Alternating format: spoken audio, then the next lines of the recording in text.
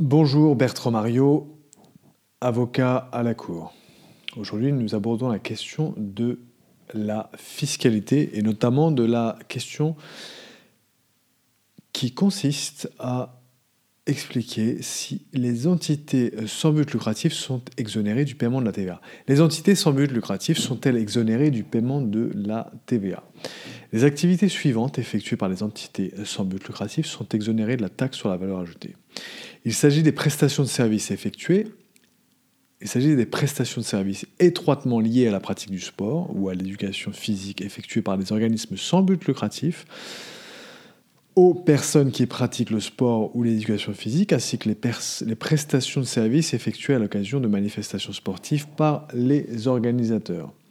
Il s'agit encore des prestations de services et des livraisons de biens qui leur sont étroitement liées, effectuées par des organismes sans but lucratif, à leurs membres dans l'intérêt collectif de ces derniers est fixé moyennant une cotisation fixée conformément au statut lorsque ces organismes poursuivent des objectifs de nature politique, syndicale, religieuse, patriotique, philosophique, philanthropique et civique, ou lorsque leur activité consiste dans la gestion d'une antenne collective. Il s'agit encore de livraison de biens ou de prestations de services effectuées lors de manifestations occasionnelles destinées à leur apporter un soutien financier par les organismes sans but lucratif qui poursuivent les objectifs d'intérêt collectif ou général et qui n'ont pas la qualité d'assujettis à la TVA en raison de leur activité principale. Les dites activités sont exonérées de TVA. Cependant, toutes les activités des entités sans but lucratif ne rentrent pas nécessairement dans ce cadre. Et ce qui précède est à apprécier au cas par cas et est subordonné au respect de l'une ou de plusieurs des conditions suivantes qui pourra être établie par arrêté grand-ducal.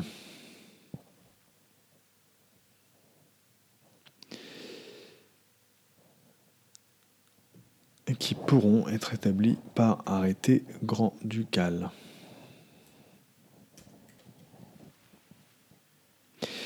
L'interdiction de la distribution et donc ces activités en question, ce qui précède est apprécié au cas par cas et subordonné au respect de l'une ou plusieurs des conditions suivantes qui pourront être établies par règlement grand-ducal.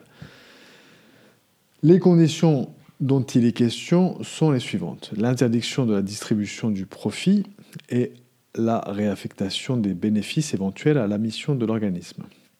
En effet, les 10 organismes ne doivent pas avoir pour but la recherche systématique du profit. C'est logique, ce sont des entités sans but lucratif. Et les bénéfices éventuels ne doivent jamais être redistribués, mais doivent être affectés au maintien ou à l'amélioration des prestations fournies. La gestion essentiellement bénévole de l'entité. Les organismes dont il est question doivent être essentiellement gérés bénévolement. C'est un peu logique, encore une fois. C'est-à-dire par des personnes n'ayant aucun intérêt direct ou indirect, par elles-mêmes ou par personnes interposées dans le résultat de l'exploitation.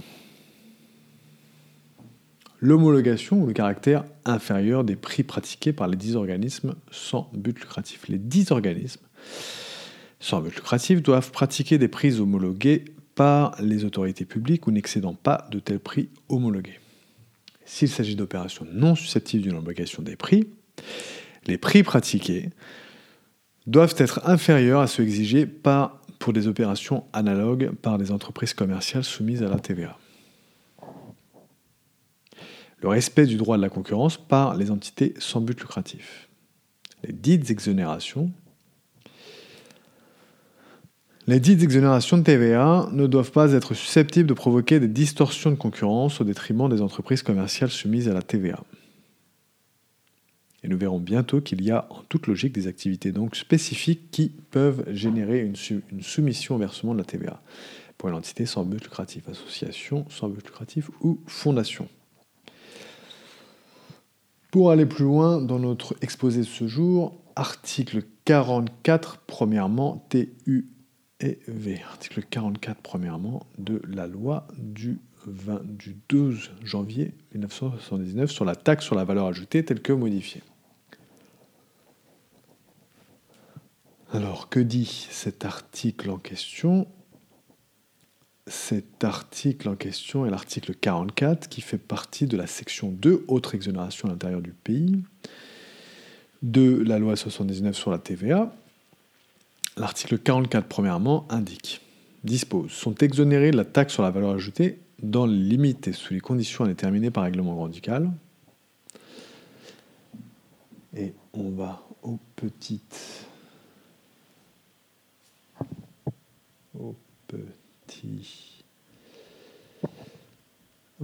t, les prestations, c'était le premièrement, 44 premièrement, au petit t, maintenant les prestations de services étroitement liées à la pratique du sport ou à l'éducation physique, comme nous l'indiquions, effectuées par des organismes sans but lucratif aux personnes qui pratiquent le sport ou l'éducation physique, ainsi que les prestations de services effectuées à l'occasion de manifestations sportives par les organisateurs. Maintenant, les prestations de services et les livraisons de biens qui leur sont étroitement liées, effectuées par des organismes sans but lucratif à leurs membres dans l'intérêt collectif de ces derniers et moyennant une cotisation fixée conformément au statut. Lorsque ces organismes poursuivent des objectifs de nature politique, syndicale, religieuse, patriotique, philosophique,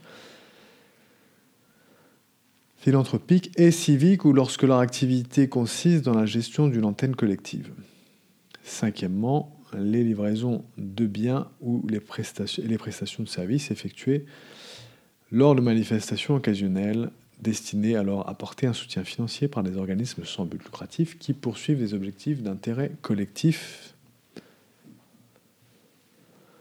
ou général et qui n'ont pas la qualité d'assujettis en raison de leur activité principale ou par des organismes dont les opérations sont exonérées conformément aux dispositions prévues au point M, O, P, Q, S, T et U ci-dessus. Ensuite, dernier point pour aller plus loin, c'était l'article 44, troisièmement, de la loi du 12 janvier 1979 sur la taxe sur la valeur ajoutée. Article 44, donc troisièmement, nous indique, et dispose, et intéressant cet article, 44, troisièmement, un règlement grand-ducal pourra prévoir qu'à l'égard des organismes autres que ceux de droit public, l'octroi de chacune des exonérations visées au paragraphe 1er, point M, O, P, Q, S, et ce qui nous intéresse, T, U et V, est subordonné au cas par cas au respect de l'une ou de plusieurs des conditions suivantes. Les organismes ne doivent pas avoir pour but la recherche systématique du profit, les bénéfices éventuels ne devant jamais être distribués, mais devant être affectés au maintien ou à l'amélioration des prestations fournies. Les organismes doivent être gérés et administrés à titre essentiellement bénévole par des personnes n'ayant par elles-mêmes ou par personnes interposées aucun intérêt direct ou indirect dans les résultats de l'exploitation.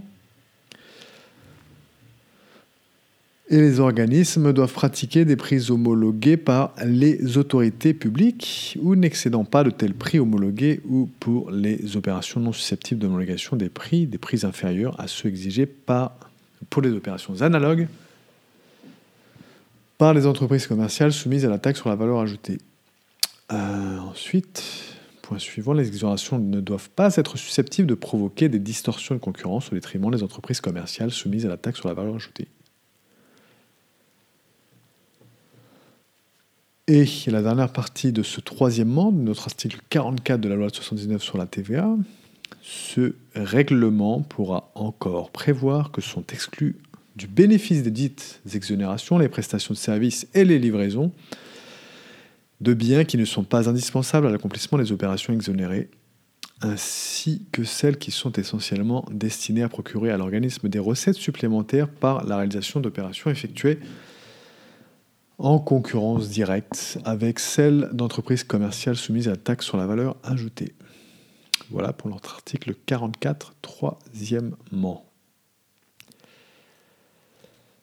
Et voilà pour notre exposé de ce jour. Les entités sans but lucratif sont-elles exonérées du paiement de la TVA? Et nous allons continuer la prochaine fois avec un nouvel article sur la TVA toujours. Voilà, à très bientôt et excellente fin de journée à vous, Bertrand Mariot, avocat à la Cour.